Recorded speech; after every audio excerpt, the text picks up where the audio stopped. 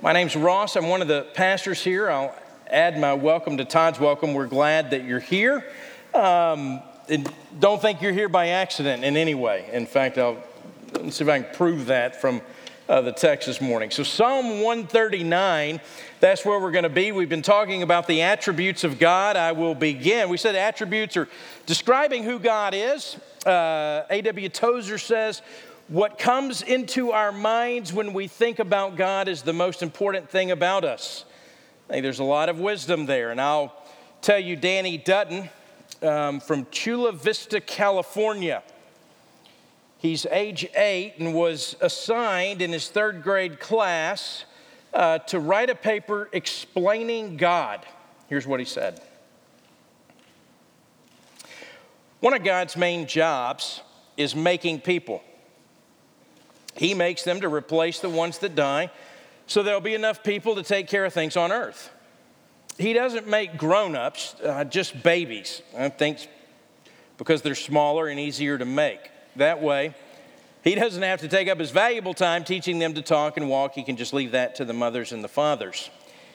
God's second most important job is answering prayers. And an awful lot of this goes on since some people, like preachers and things, pray at times besides bedtime.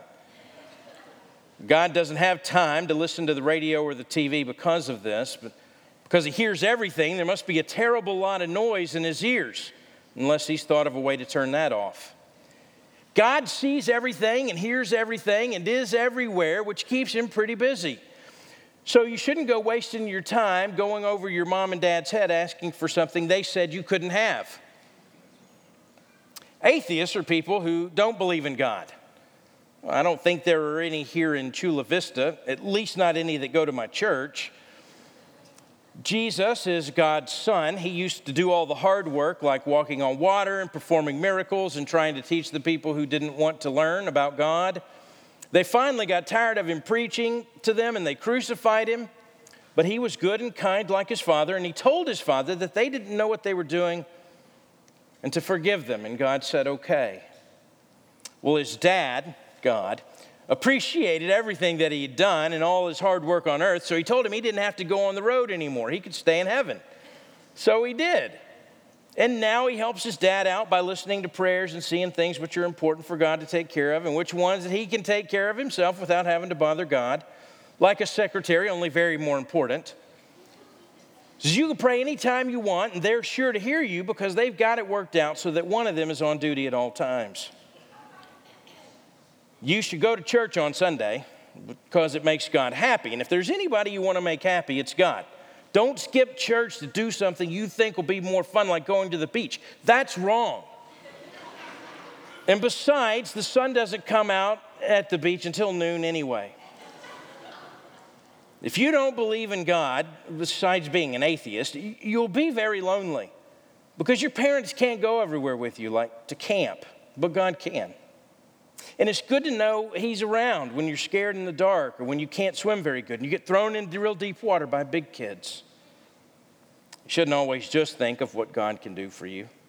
I figure God put me here and he can take me back anytime he pleases. And that's why I believe in God. You know, there are a few things I find myself wanting to correct about this 8-year-old's theology, but by and large, that's not bad, right? Especially after we've lived an entire week of social media craziness. Yes? The collective wisdom of social media. And I know some of you already feel self-righteous and you think, well, you know what, I'm not on social media. Well, neither am I, all right? But it's all around us. Well, I'm on Twitter. I guess I'm on Twitter. That counts. But there's an opinion about everything, and there's sort of a collective wisdom. And one thing you can count on in the social media world, in the social media commentary, man, there is one opinion here and one opinion here. And all we seem to be doing is waging these wars of words and wit at each other. And I want to cut through that for a second this morning, and I don't want to spend time talking about the banter on social media, and I'm not necessarily addressing the the signature of the governor in Alabama. Although I have no aim to be political this morning. I have every aim to be biblical.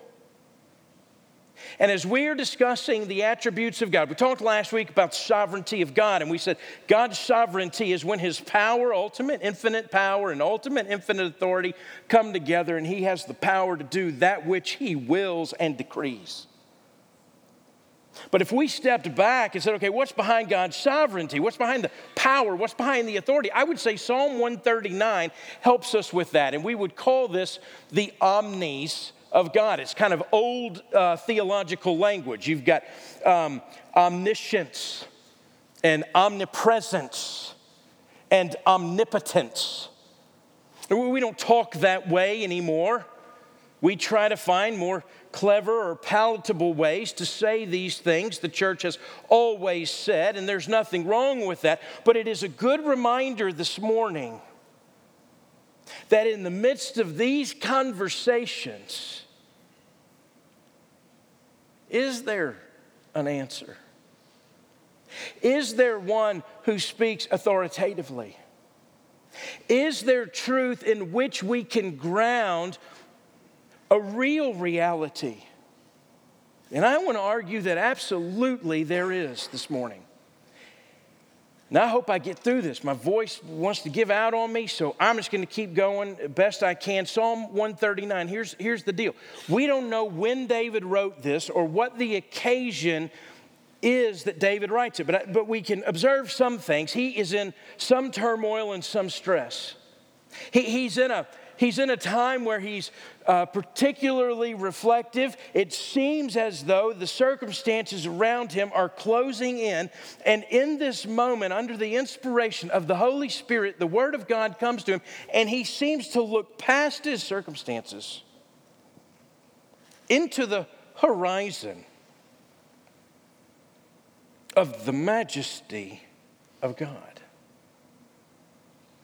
It's instructive for us, if for no other reason, to hear that.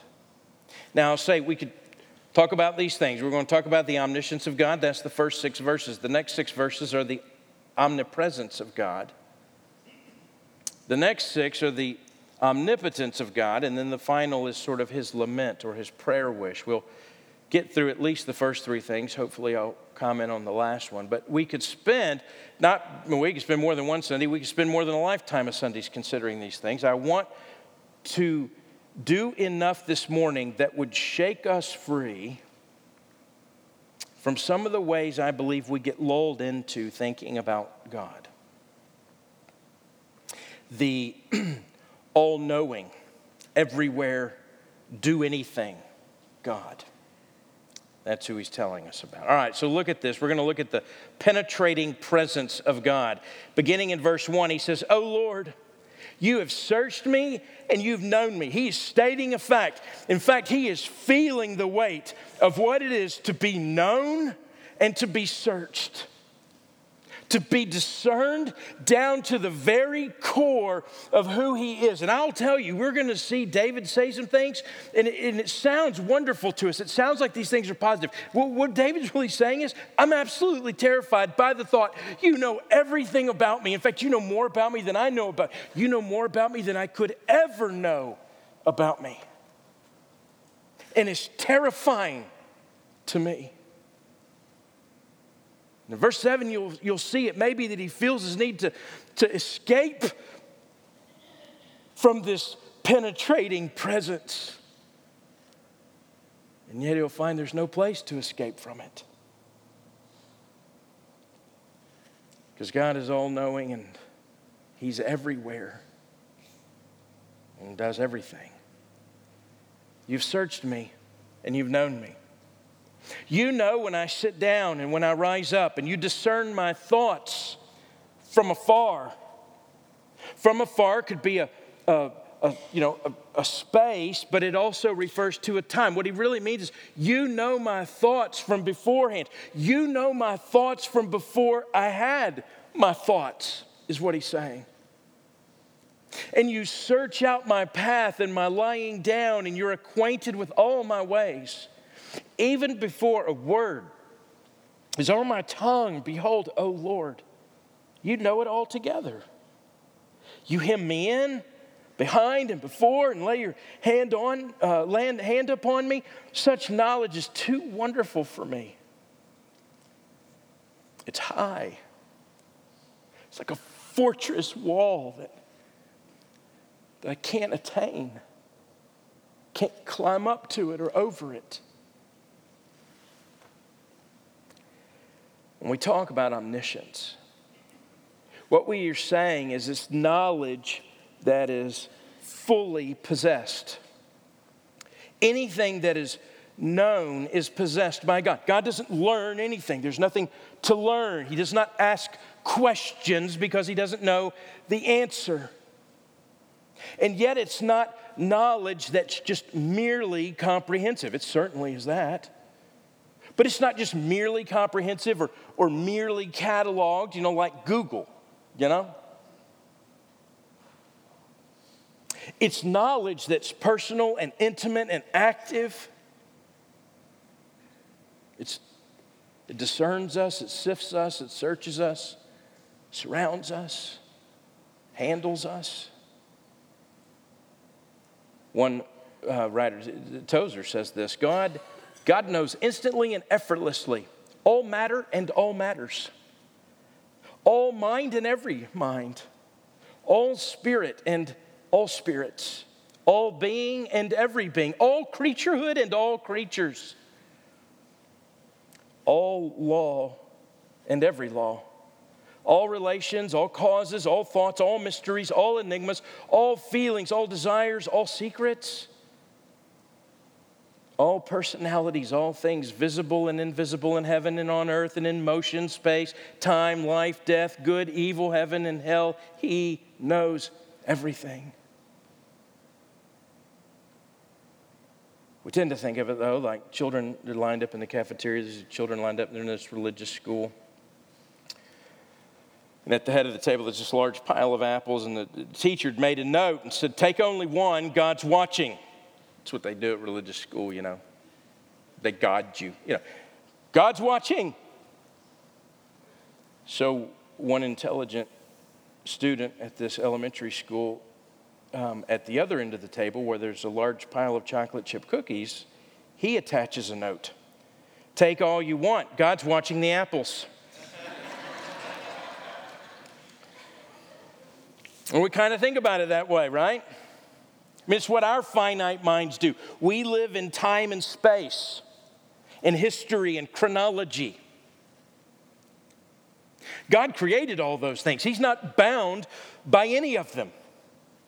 He knows and comprehends all at the same time, simultaneously, fully and completely, the past, the present, the future, the possible, and the actual. All of it. He sees your 20 years ago, your today, and 20 years from now, right now. We're bound by time, and we're bound by chronology because we're finite. And God created those things that we would live in them so we could experience His decreed will as it plays out. But He knows the end from the beginning and everything in between. God's knowledge extends beyond awareness. And what David is saying extends beyond his awareness and even the motives behind his awareness and behind what he does. He knows everything.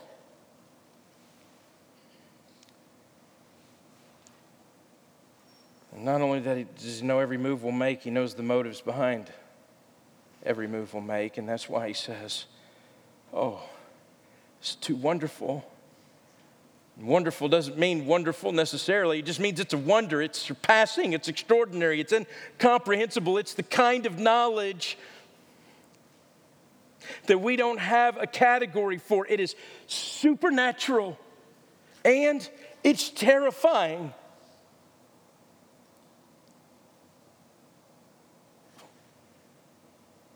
God knows intimately everything. Before the words even come out of your mouth, before you even knew you had the words to come out of your mouth, He knew it.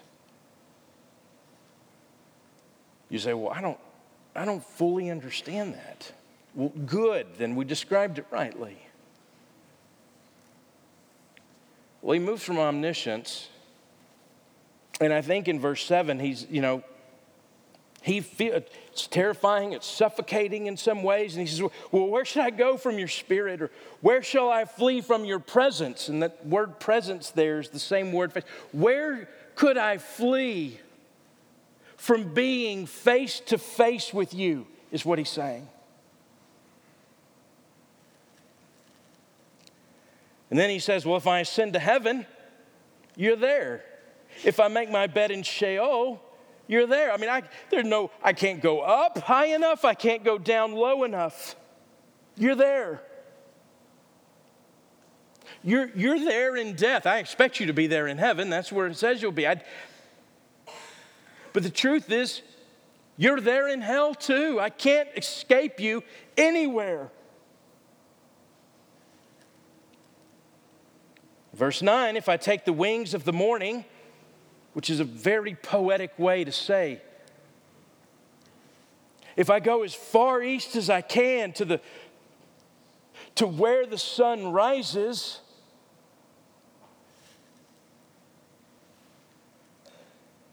and then dwell in the uttermost parts of the sea, which would have been to the west, the Mediterranean, if I go beyond what is known to the east and beyond what is known to the west, even there your hand shall lead me, and your right hand shall hold me. Death cannot separate you from me. No distance can separate you from me. Verse 11, and if I say, surely the darkness shall cover me, and the light about me be night, surely I could hide in the darkness from you, God. Even the darkness is not dark to you. The night is bright as day, for darkness is as light with you. Not only do you know everything, there is no place that you are not. What He's speaking about here is omnipresence. When you take the whole of what the Bible says about omnipresence, it is a theological term that refers to the unlimited nature of God and His ability to be everywhere at all times. Let's think about this for a second. We think we know what this means. Listen, we're restricted to a given place at a given time, but not so with God. God's the cause of space, and so He's not subject to it. He's the cause of time, so He's not subject to it. Space is defined by bounds. God exceeds this. So here's what it really means. To say that God is omnipresent is to say that God is fully present everywhere, as if He were nowhere else. I mean, the way that David is putting it is that you are always, everywhere, in every conceivable space and time, face to face with God. Now listen, this is not pantheism. Pantheism says God is everywhere and that He fills space like a gas. So you run in a canister of gas, you crack it open, and the gas then spreads out equally into all the places. So there's some there and back here and over here, and there's a little bit of gas everywhere. It spreads out. But that's pantheism, because pantheism says the sum total of all of that equals God. That's not what we mean when we say God is everywhere. all of him is everywhere. He's completely present at every single point in space. And now we're beginning to get a picture of who God is. Does it make sense? We don't live that way. Our default, maybe we believe something else. I'm sure we do. If we were pressed down to it, we'd say, well, yeah, God's everywhere, I get it. But we operate as though God's here in this place, but he's not going to be in my car, at least not once I leave the parking lot.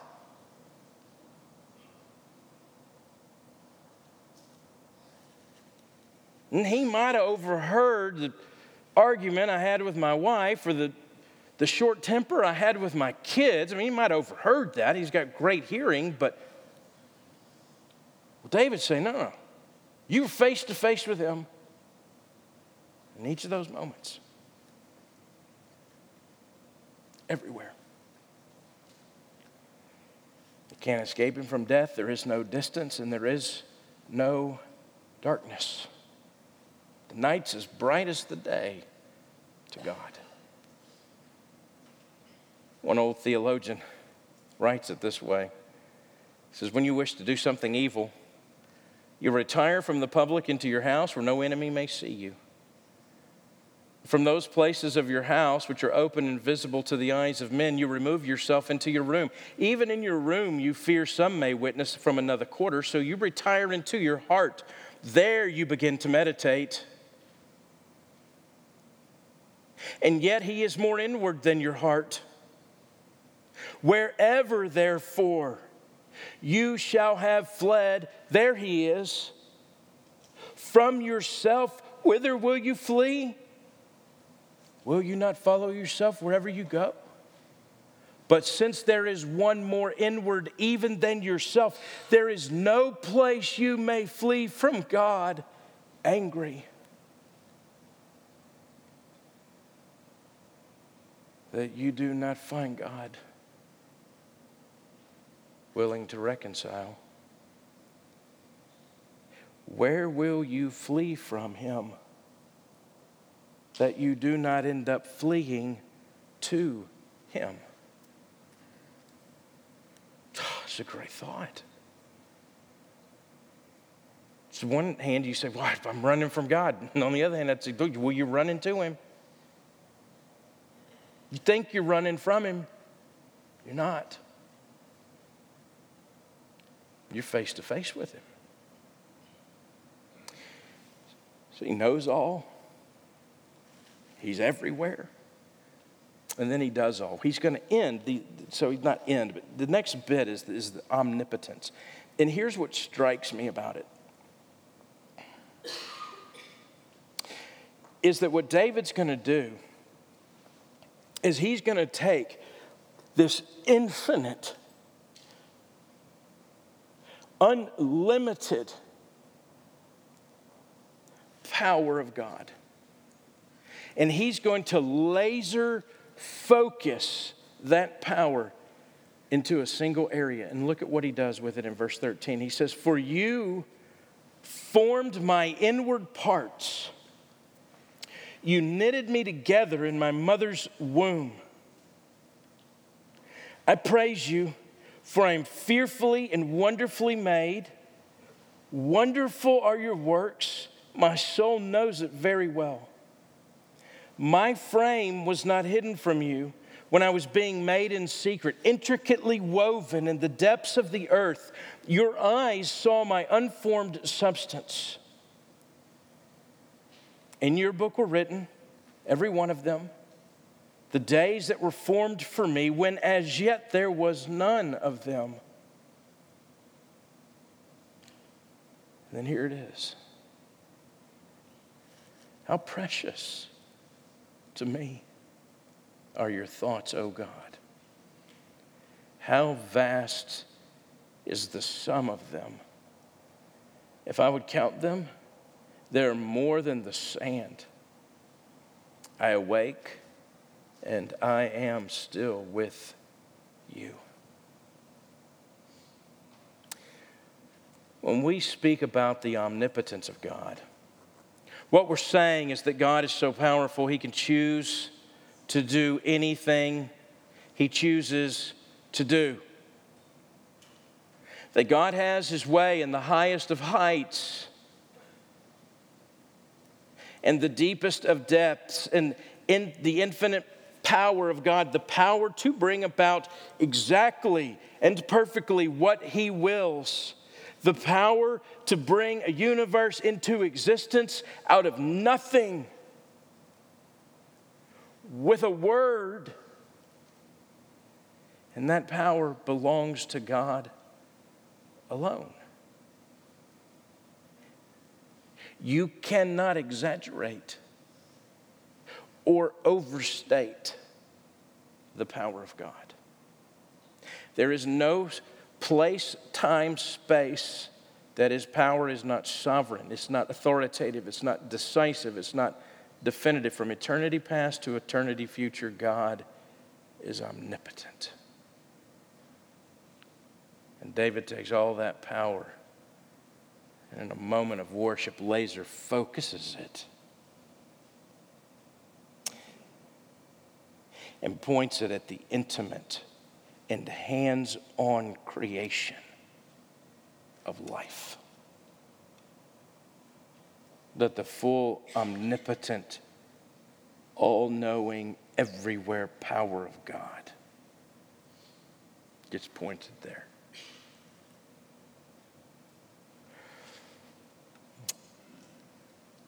All your days are ordained, he says in verse 16. Which means He not only creates and He ordains, He sustains, He upholds your body, your soul, keeping you together at every second, keeping all your atoms and your molecules together. And He also creates and ordains and sustains and upholds your history. The one end of human life is conception. In my mother's womb, you knew me. You were knitting me together. And on the other end, at the very end of life, when you may come to a place of feeling old and fragile and saying, well, what am I even here for? David declares it's ordained. Every single day on earth is ordained. There is a plan. There is a reason. From conception to the last breath, God is in charge. He's created you. He's ordained you. He upholds you. His power overshadows absolutely every second of your life. And because of that, there are ethical implications that spill out.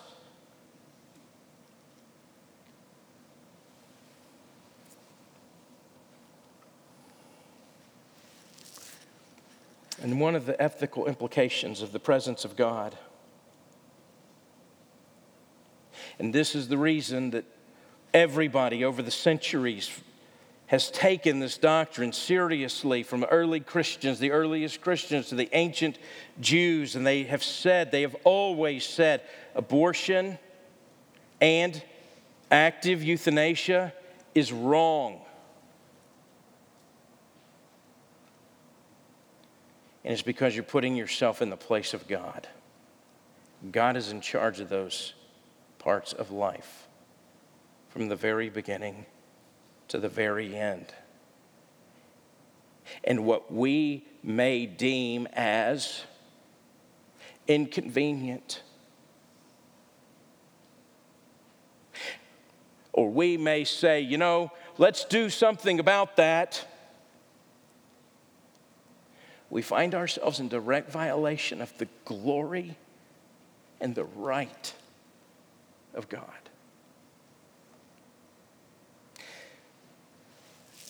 And listen, I'm not being political. This is written millennia before.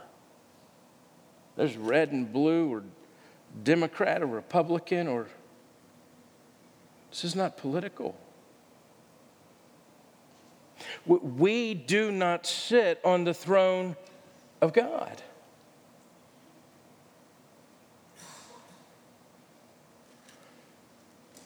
And when we ask questions, well, what am I even here for? Why is this useful? Or what does this matter?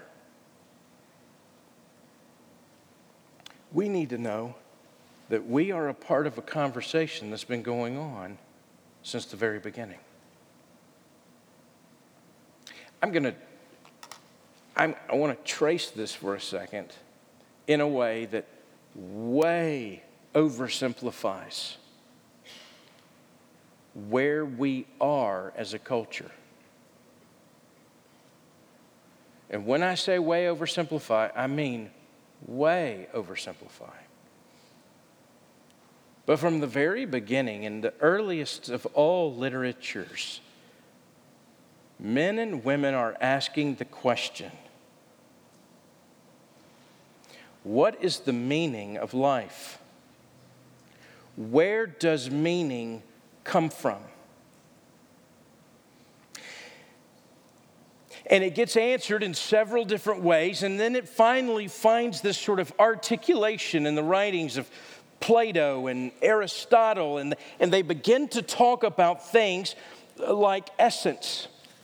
And they'll say, you know what, that every being, every man, every woman, every child has an essence. And your essence comes to you from before birth. Now, they don't know where it comes from. They postulated, well, maybe wisdom or, something like this. But you have an essence, and it came to you before birth, and you're born in with an essence. And to be true to yourself and to be good is to live out in experience the essence you were created with, which is what Paul is saying. Listen, Paul addresses this in Acts chapter 17 at Mars Hill. He says this: the God who made the world and everything in it, being Lord of heaven and earth, does not live in temples made by hands. So he sees the grave marking for the unknown God. He says, I'll tell you who he is. He's not served by human hands, though he needs anything, since he himself gives to all mankind life and breath and everything. And he's made from one man every nation of mankind to live on, having determined lots and periods and boundaries of their dwelling, that they should seek God, perhaps feel their way toward him and find him. But yet he's not actually that far from us. And then he quotes one of their writers, in him we live and move and have our being. Our essence.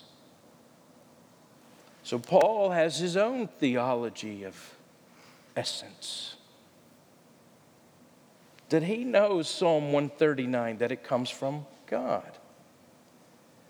Well, it became known as essentialism, prevailing thought for many of the centuries to follow. And there were several stabs and attempts to overthrow this. And the most successful comes about in the 19th century, after the Renaissance, after the Industrial Revolution, after the time of the printing press, and a guy named Nietzsche begins to talk about nihilism. He's not the first one to ever do it, but he's the first one to do it in a way that gained a following. And he said, belief is this, nihilism is this, is that human life is utterly meaningless at its core. Well, you can imagine that's hard to swallow, and so the 20th century, it gets softened a bit by a guy named Sartre, and he says, well, listen, if we're born hardwired without purpose, if we're born without an essence, if we're born without any real purpose, then it's up to us to make our own purpose. It's up to us to create our own essence. It's up to us to write our own story, and it led to it led to where our culture is today, and that's existentialism, which says this: existence precedes essence. Existence precedes meaning. And it says you have to write your own story. You have to write your own meaning. It's not predetermined. There is no set path to follow. The theists of the 20th century came along and said, yeah, sure, there's a God, but he's not intimate and he's not involved and he's not an immanent God. He's hands off and you can't look to him for meaning because he doesn't care.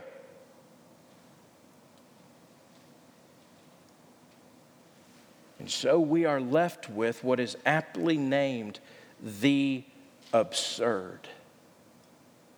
And that is to search for answers in an answerless world. We're creatures who need meaning, but we're abandoned to a world of meaninglessness. So we cry out in the wilderness and get no response. And that is the starting place for our culture right now. Because there's no reason that the world was created and no reason for any of this. Nothing exists for any reason, so there's no absolutes, no justice, no fairness. It is up to us to create that for ourselves. That's where we are. And so what gets introduced into our culture, which is a fine word and we use it all the time, but we'd be good to know where it's owing from. Sartre said we need to live our authentic life, and authentic means that it is the meaning you've created, not a meaning you've adopted or from anyone else or has been prescribed to you. Authentic means your own meaning. You have to give life its meaning. And so what we do is we end up judging meaning by what's useful and what's valuable in the eyes of the world around us and us. And so our existence has to be justified. And where we're caught up in it and we don't even know it is so many of us are working so hard to justify our existence. It's like Rocky Balboa tells Adrian, if I can just go the distance, if I can just hear the bell ring, and I'm still standing, that I'll know first time in my life, I'm not a bum. And when that's your starting place, then that informs how you view and think about the world around you, which is entirely different from what God inspires David to write and say, no, there is meaning. I am the author of meaning. I know all. I am everywhere. And my power is limitless.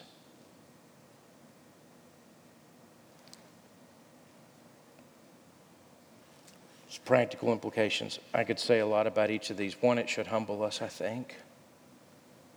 Two, it should comfort us. It should encourage us. Should help us to pray.